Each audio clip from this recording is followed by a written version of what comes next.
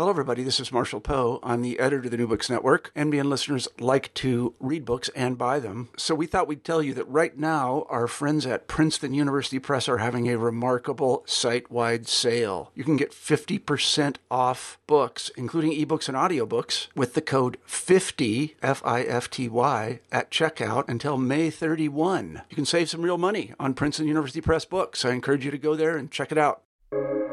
Welcome to the New Books Network. I'm Caleb Zachrin, assistant editor of the New Books Network, and today I'm speaking with Erik Sherman about his new book, Daybreak at Chavez Ravine, Fernandomania and the Remaking of the Los Angeles Dodgers, from the University of Nebraska Press. Daybreak at Chavez Ravine tells the story of Fernando Valenzuela, a legendary pitcher who transformed baseball forever in 1981. Valenzuela stands alongside the other heroes of sport, like Babe Ruth and Jackie Robinson. Both biography and a cultural history of the Mexican-born phenom, Daybreak at Chavez Ravine is a must-read for any baseball fan or for those interested in Latinx history. Erik, thank you for joining me today on the New Books Network. Well, thank you very much for having me, Caleb. Of course, as I said, this is, really a book that anyone who's a baseball fan interested in baseball history, it's impossible to talk about baseball history without talking about Fernando Valenzuela. But before, talking about him and talking about a little bit about the Dodgers, I was wondering if you'd just get into a little bit about your background and a little bit about yourself. Well, going way back, I've been a professional writer since I was 14 years old. Went to Emerson College, and a professor once said to me, "There's nothing older than yesterday's newspaper, but books last forever." And so that helped inspire me to become an author. And Daybreak at Chavez Ravine is my 8th book, and one that I'm really proud of. Could you share with our listeners a little bit about some of the other topics that you've written about? Yeah, they're all baseball books, but they're all baseball books that transcend the sport. There's a human interest element to all of them, about how these players and teams that I write about, how they deal with and overcome or not overcome challenges both on the baseball field and off. So before getting into this book and talking about Fernando and his debut in 1980, I think it's best to go back 25 years, 30 years before, and talk a little bit about the Dodgers. So why did the Dodgers, such a historic New York franchise, decide to move to Los Angeles? Because Robert Moses, the city planner of New York, wouldn't give them a new ballpark, nor could they really do anything with Ebbets Field. Ebbets Field, where they played at in Brooklyn, was a beloved ballpark. In fact, the Mets of today, when they built Citi Field, it was really inspired by Ebbets Field. If you look at it, it has the same shape, and you go inside, similar dimensions, and of course, it seats about 15,000 more fans. But Ebbets Field was just so small by 1950 standards. You had Yankee Stadium that at the time you could fit over 70,000 there. You had Cleveland's Municipal Stadium, which I think sat 80,000. So it was really a situation where the Dodgers couldn't compete from an attendance standpoint. They certainly had great teams right up until they left Brooklyn to move to Los Angeles. In fact, they won the World Series in 1955, and they were packing their bags 2 years later to go to Los Angeles. So they were a very good team in the 50s. But as far as attendance, they just couldn't match up with some of the other teams in baseball. And they started looking for a new home. They couldn't get one in New York. And the city of Los Angeles had 300 acres of property at Chavez Ravine that they had nothing to do with. They had originally, the residents of Chavez Ravine in Los Angeles, which was comprised almost entirely of Mexicans and Mexican Americans, were forced to sell their homes through eminent domain to make way for affordable housing. This was supposed to be this utopian project in the early 50s that was really going to help the city house people affordably. the Red Scare comes along in 1952, 1953, and all of a sudden, affordable housing is deemed as being at best socialist and at worst communist. So the plan was scrapped, and hence the city was stuck with all this land, and they seduced the Dodgers to buy it, and which is what happened. And a few years later, Dodger Stadium was built on that land. So I think the standard narrative out there is that the Dodgers were responsible for the displacement at Chavez Ravine, but you could say that that's pretty unequivocally not true. That it was the Dodgers came after. There wasn't plans for a stadium there, was there? The original sin was by the city, and their plans for affordable housing. So, part of that sin was paying the residents of Chavez Ravine 50 cents, 60 cents on the dollar for what their homes were actually worth. Now, these were not, this was not an upscale neighborhood. I mean, there were some residents that grew all the food that they ate. But it was a vibrant neighborhood. In fact, there were 3 neighborhoods, and it was vibrant, and it was a happy area. And unfortunately, there were all asked to take what the city would give them. Now, what happened was, and this is where the controversy comes in with the Dodgers, some of those residents refused to take less than what their homes were worth. These were 2 and 3 generations of Mexican-American families that had lived on this property for quite some time, and they weren't going to move unless a fair deal was made. So they're getting ready to build Dodger Stadium to break ground, and these remaining families, some of them were dragged, forcibly removed from their homes and handcuffed, and then watched as their homes were bulldozed to the ground. Now, that is a terrible visual for the Dodgers. And, when I researched all this, I couldn't understand. It wasn't the O'Malley's responsibility. It was the city's to make right by these people. But for all the trouble that it caused, why Walter O'Malley didn't just write a check and make it right, I will never understand that. He didn't have to, but boy, it would have solved a lot of problems. But that wasn't done. And quite honestly, for 20 years after Dodger Stadium was built, Mexican Americans and Latinos did not go to Dodger games. I interviewed Lyle Spencer, a marvelous sports writer in the 70s, 80s, and 90s, worked in LA and New York, and then back out west. And he would tell me that in the 1970s, before Fernando arrived, maybe 5% of the crowd at Dodger Stadium was Latino. Then by his own study, maybe 10% were African American, and then the other 85% were white. It was a really white crowd. But all that changed in 1981 with Fernandomania. And then Mexican Americans, they came out in droves when on days that he pitched. Attendance was up 15,000, not just at Dodger Stadium, but when they would visit other cities around the country. So Fernandomania was an organic phenomenon that started almost immediately in 1981 and really has lasted the test of time. You go to Dodger Stadium now, and you will see just as many Fernando number 34 jerseys as you will Mookie Betts or Freddie Freeman or Oral Hershiser. Truly. So it's a phenomenon that has lasted now for more than 4 decades. Yeah, even if you go to other stadiums, like I'm in New York, I go to Yankee games and to Citi Field Mets games all the time, and I think you see Fernando Valenzuela jerseys more. Maybe the person that comes up next to it is Jackie Robinson as far as non-active players, but you definitely see Fernando Valenzuela jerseys at every single baseball game you go to. Now, when he was born at around the same time that the Dodgers moved to Los Angeles. What was his childhood like? When did it become clear to those around that he was something special?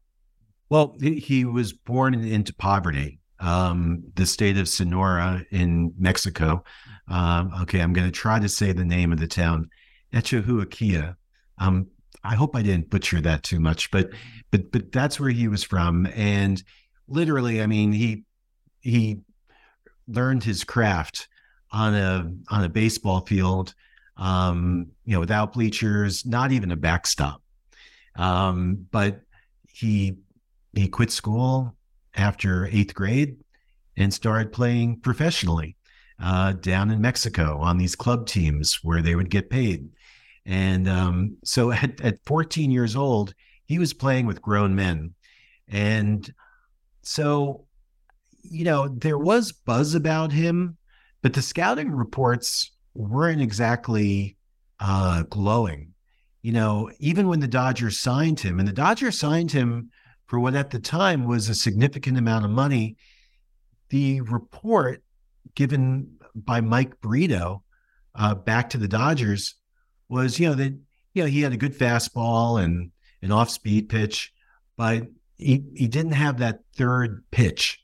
And so Al Campanis, who was the GM at the time, said to Mike Brito, "Why the heck did we sign this guy?" He didn't say it so gently.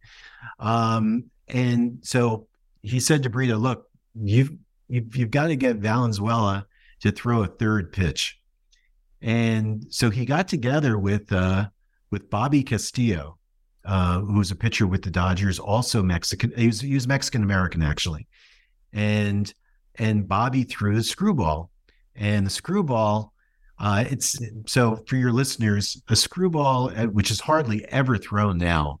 It's like a backwards curveball, and so Bobby taught Fernando to throw this pitch. And very few in the history of the game have mastered it. I guess Carl Hubble was the first one that really did, and he ended up going into the Hall of Fame because of it. But anyway, Fernando mastered the screwball and just bedeviled hitters when he came up. 8-0, greatest start for a starting pitcher in the history of the game. 0.50 ERA, while going 8-0. Cover boy of Sports Illustrated after 7 weeks as a starting pitcher. The following week, I think it was, he's at the White House at a luncheon with President Reagan and the Mexican president Portillo. And no one's asking for Reagan's autograph or Portillo's autograph or Bush Sr.'s autograph, the vice president. They're lining up asking for Fernando's autograph. I mean, that to me is stunning because here he was, a starting pitcher, 20 years old, 7 weeks as a starting pitcher, and he has this type of celebrity status. Now, he did come up the year before that September, and he tossed 17 shutout innings. But he was still in the baseball witness protection program because a lot of those innings were mop-up duty.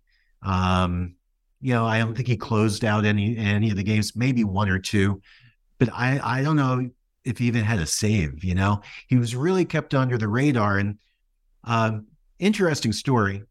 The previous year, the Dodgers and Astros were tied after 162 games.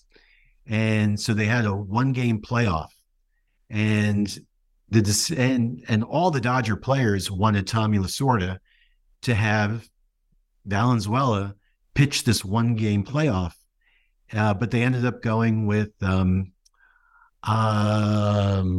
name escapes me, but it was a big free agent signing that year. It didn't have a particularly great year. However, he was the big free agent signing, and no manager is going to get fired for making that decision. So they went with him instead of Fernando. And of course, the Dodgers, they get that big deficit early. And then when they finally bring in Fernando for a couple of innings, he throws 2 innings of shutout ball. So, I think it may have been a blessing in disguise in a sense, because the rest of baseball didn't know who Fernando was. But boy, in the 81 season, he hit the league like a firebolt. Prior to him coming in, I think like there was obviously the legendary introduction in 1947 of Jackie Robinson to the MLB, breaking the color barrier, and just that sort of period of slow racial integration. What was the general state of race relations in the league prior to Fernando joining? What was it? What were things? How different were things since Jackie had first played? Well, I think they had certainly improved. I guess the Red Sox were the last team to integrate with Pumpsie Green in 1959. The Yankees weren't too far before them. Well, actually, they were 1955 with Elston Howard. I think it was 55. And but the National League, for whatever reason, was so far ahead of the American League in integration. And let's face it, as a result, aside from the World Series, they were the dominant league. They dominated the All-Star game, and they had the vast majority of the black superstars. But by 1980, 81, when Fernando came along, race relations were much, much more improved. In fact, I know by 1973, 28% of the major leagues was African American. So they moved along quickly. With Mexican Americans and Mexican players, it didn't move along quite as quickly. And I think one of the reasons was the teams just weren't scouting in Mexico like they should have been. There were some really terrific players and leagues down in Mexico, but the major leagues, for whatever reason, they weren't harvesting Mexico or Latin America probably as hard as they should have.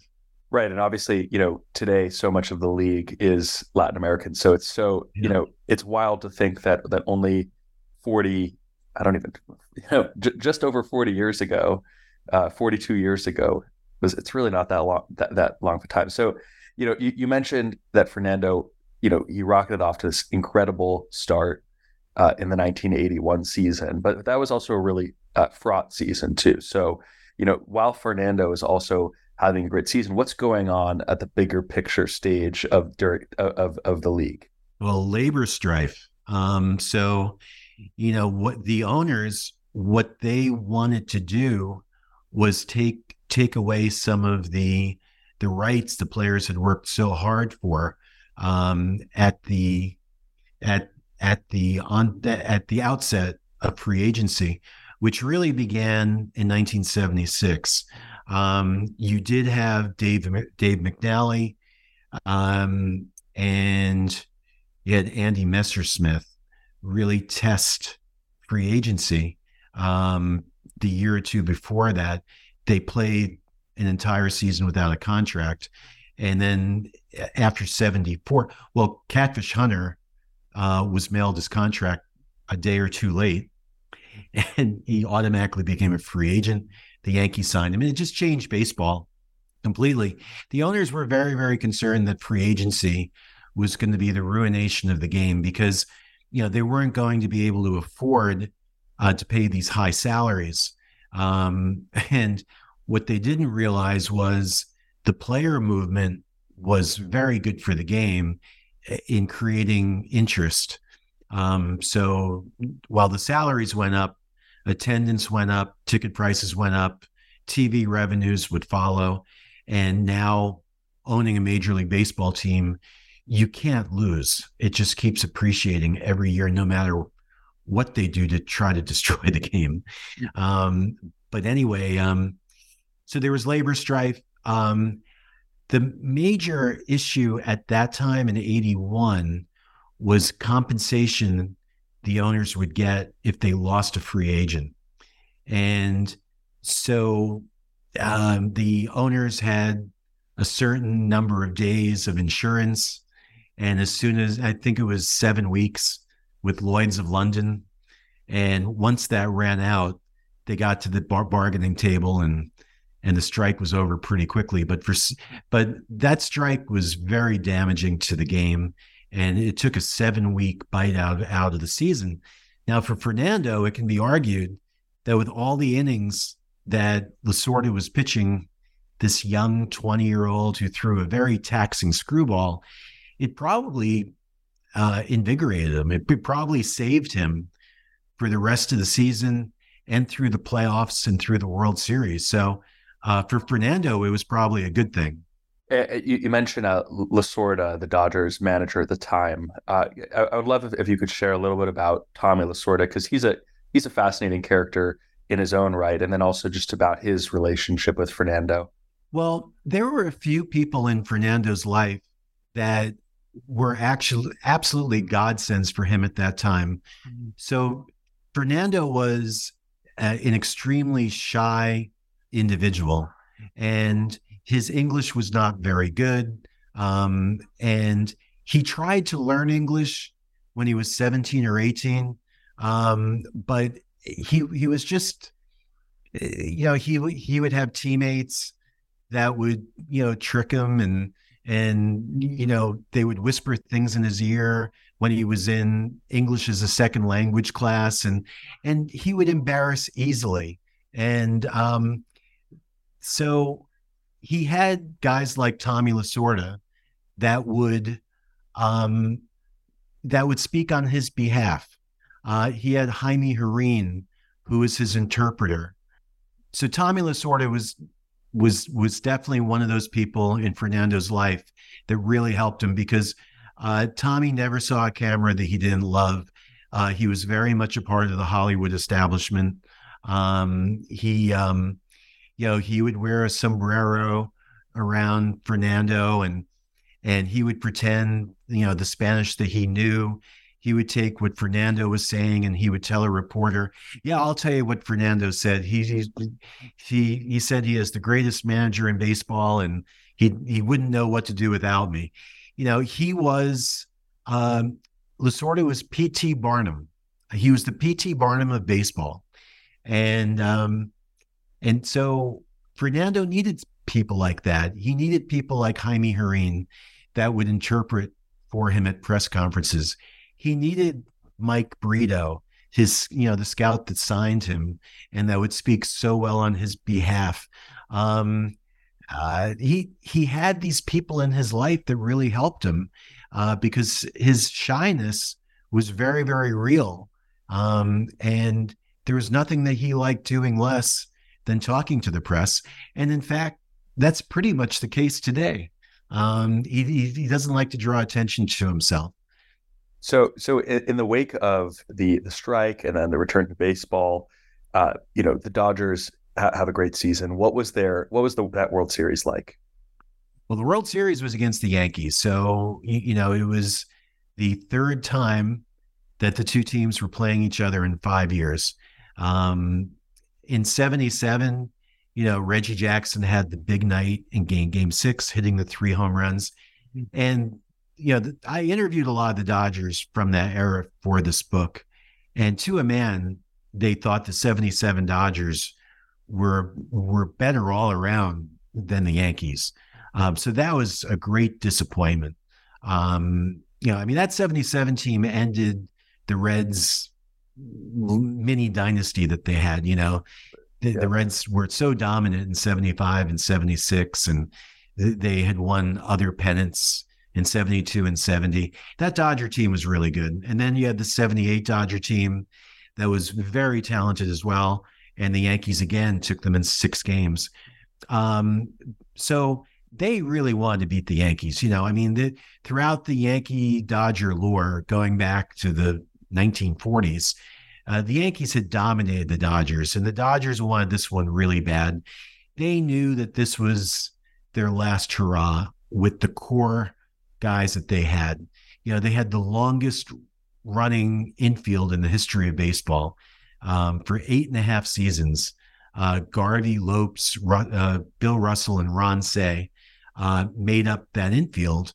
And this was it. And, Dusty Baker was near the end of his tenure with the Dodgers. Rick Monday was at the end. So they wanted to do it now. And so they dropped the first 2 games at Yankee Stadium. And now it's game 3. And it's Fernando, this 20-year-old, again, they turn to save their season. And ironically enough, Fernando did not have it. He did not have his good stuff in game 3 of the 81 World Series, but neither did Dave Righetti, the great rookie pitcher from the Yankees. But what Fernando was able to do was to wiggle in and out of trouble and ended up pitching a complete game, 147 pitches. And it was just his moxie, his determinedness that really saved the season for the Dodgers. And the Dodgers would go on to win the next 3 and their first World Series championship since, 1965, I think it was, before that. Yeah. Yeah. And just for listeners, throwing 147 pitches in a game, that would literally never happen today. I don't think a pitcher would get past 125 unless they were on pace for a perfect game. They would never allow it. And even in that case, they would still probably pull them. But this is a question that I have to ask just because, I think with baseball, it was learning baseball history was some of the first history that I learned as a young kid. And I was raised a Mets fan. My dad in particular, his favorite player of all time was Tom Seaver, and he always claimed that Seaver was robbed of the Cy Young in 1981. So I would love to hear your take on that claim. Obviously, there's lots of good arguments as to why Valenzuela deserved it too, of course. But do you have any thoughts on that point? Yeah, well, Seaver had a lower ERA. I think he won one more game. I know Valenzuela was 13-7. I think Seaver was 14-2. And like I said, he had a lower ERA. So, I'm almost sure he was 14-2. So let's go with that. So it's 14-2 versus 13-7. So that one's in Seaver's column. The ERA, Fernando's, I think, was 2.76, and Seaver's was like 2.4 something, I believe. So he had him on that. However, for what the impact that Fernando had on the game of baseball, not just for baseball, but socially as well, and the phenomenon what he was. And the first half of the season, he was ungodly good. I think the writers made the right decision with Valenzuela. I think any other season against any other pitcher, Seaver would have gotten it, but not that time. Valenzuela, what he meant to the game, it was very much the same effect, but even greater than what we saw from a pitcher named Mark the Bird Fidrich in 1976. Fidrich was a guy that burst onto the scene, came out of nowhere like Valenzuela. And during another really unpopular time in baseball, that was when players, again, were thought of as being super greedy and, with the advent of free agency. And this kid, Mark the Bird Fidrich, with his big curly hair, he acts like Big Bird out on the mound, and he's just got this big smile, and he won the Cy Young Award that year. I'm almost sure of it, in '76. Might have been Jim Palmer, but I'm pretty sure it was Mark Fidrich. But anyway, it was that same type of dynamic.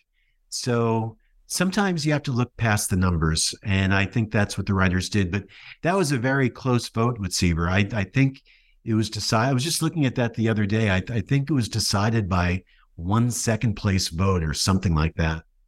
Right, and obviously still, even in today we're in a sabermetric heavy era too, where even pitchers with the best ERA still don't necessarily win the Cy Young, because obviously innings pitched and strikeouts. There's so many factors. I think, yeah, that there's always something. That's how I learned about Fernando.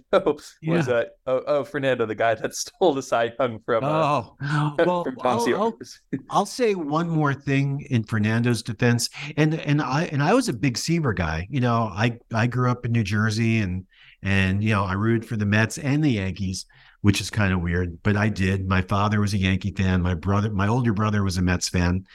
And I started watching baseball in '73 when the Mets went to the World Series. And I knew Tom Seaver. I did the last major interview of Tom Seaver's life with him for my book After the Miracle on the '69 Mets with Art Shamsky. And what was my point? Just about Seaver's it's about well, Seaver obviously has had one of the most storied careers ever, and he won countless awards, so he did. To be upset that he didn't get his accolades is maybe too much, but when you're a fanboy, especially with baseball, it's hard to separate the emotions from from other things. Obviously, his first season is the stuff of legends. I don't think that in baseball, at least, there has been a player, maybe, I don't know, Ken Griffey Jr. or something, but I don't think there's been a player that young that has exploded onto the scene in that way. Obviously he had a decently long career. What was the rest of his career like, and how over that span of time did he transform the Dodger fan base? Well, I'm going to answer that question while going back to what I forgot. I can tie them together. Yeah, go for it. So in Fernando's defense in '81, because of the strike, the Dodgers were awarded they were in first place at the end of when the strike hit, and they were awarded a spot in the playoffs no matter what they did in that second season. It was a split season. So when play resumed in, I think it was early August, they had 2 months to play out the season. However, Fernando was great box office. And so the Dodgers, and Lasorda was partially responsible for this, they were pitching him at times every three days because he would sell that place out. Basically meaningless games. But on days that he would pitch, it was great box office. So I am certain that he threw many, many more innings than Seaver did. Yeah, he definitely did. I looked that up before. Yeah. He definitely threw more innings. So unfortunately, because he was such great box office, that use by Lasorda of Fernando continued. So Fernando made the All-Star game his first 6 years and performed brilliantly in those All-Star games. I think he had over 2 All-Star games. He struck out 6 or 7 straight guys. And arguably his greatest season was 86. And 85 was a great year too. I mean, you could argue, you could make an argument that 85 and 86, he pitched better than he did in 81. But all those innings with that screwball really had an adverse effect on him. So he develops an arm injury relatively young. And that was something he never fully recovered from. Now, he went out and pitched a no-hitter for the Dodgers in his last season with the team in 1990. But the following spring training, the Dodgers unceremoniously released him. And the bitter pill about that release was the fact they invited him to spring training, and they had a 3-game series in Mexico. And Fernando, of course, was the big draw. It was like Babe Ruth going down there, the conquering hero. And of course, the game that Fernando pitched, he pitched well, standing room only. And 2.5 weeks later, they release him And so from that point on, Fernando, it took him a while. It took him, honestly, another 5 years to reinvent himself and become an effective pitcher again. But when he did, he was a really good pitcher for the San Diego Padres in 95 and 96 and helped a young Padres team in 96 win the division and make the playoffs. He was a real leader on that team. And in the book, I actually interviewed a number of those Padre players, teammates of his, as well as Bruce Bochy, who was in his first year as manager of the Padres. I think it was 95. And Valenzuela really was a big help to Bochy with that young team. And of course, Bruce Bochy is headed to the Hall of Fame as a manager. It's just a matter of time.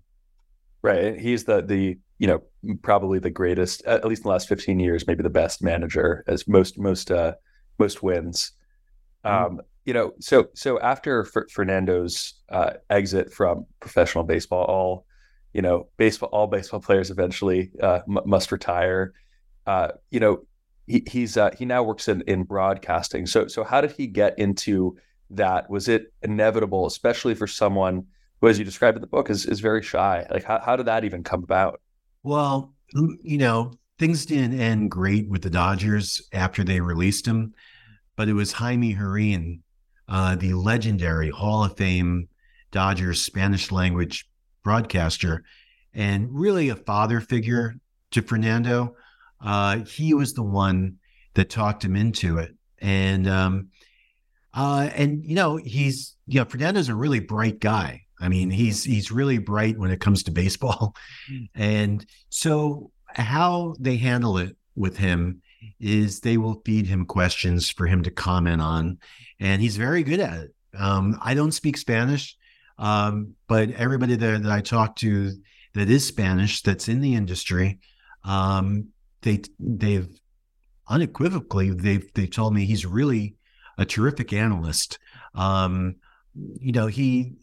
He's not outspoken or loquacious, but he's very, very good at what he does, and I think that's why he's been doing it for over 20 years now.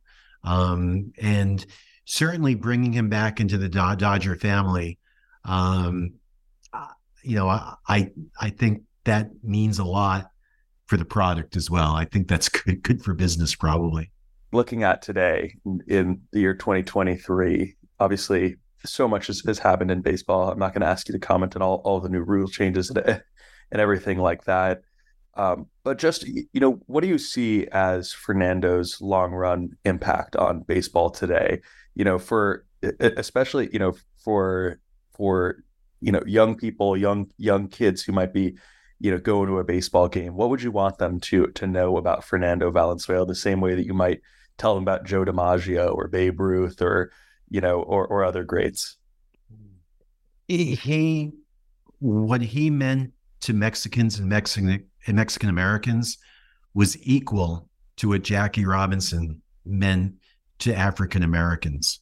And I'll take it a step further. He inspired millions of Latinos, not just Mexicans, but Dominicans, Venezuelans, players from Latin America, and Latinos from all over the United States.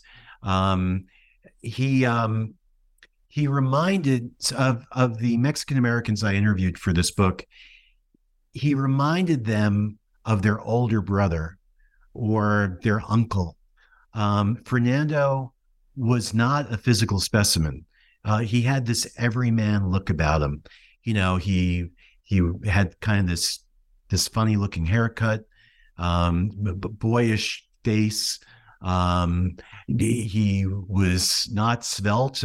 He was pudgy, and he had very, very thin ankles. So he kind of had a non-athletic body, but it was a body that so many people I interviewed could relate to with their own family. And he was Mexican, and he was Mexican. And so they looked at him and they said, you know what? if Fernando Valenzuela, this guy, if he can be the very, very best at what he does, at his craft, well, then what's stopping me? What's stopping me? Not just, and I'm not just talking about baseball. I'm talking about, the people he inspired to become teachers and lawyers and doctors and professionals. Mexicans, especially in the United States, they've been marginalized.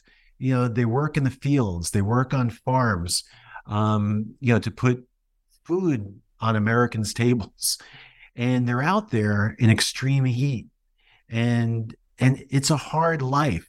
And I think Fernando inspired countless Mexicans to go beyond that, to become more a part of society.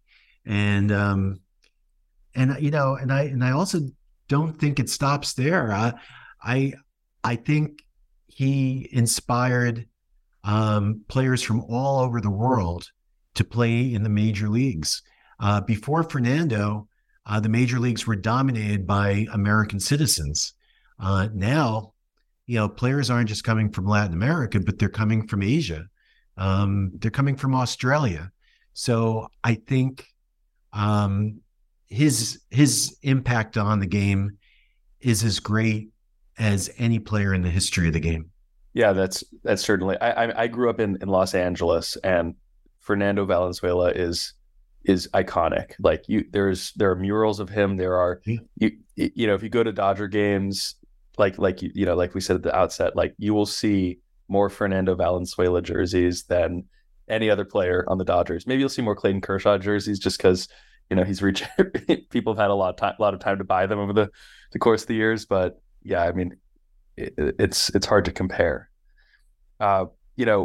Obviously, it's hard to make these predictions. But my final question for you, why not? Let's go for it. Who do you think is going to win the World Series in 2023?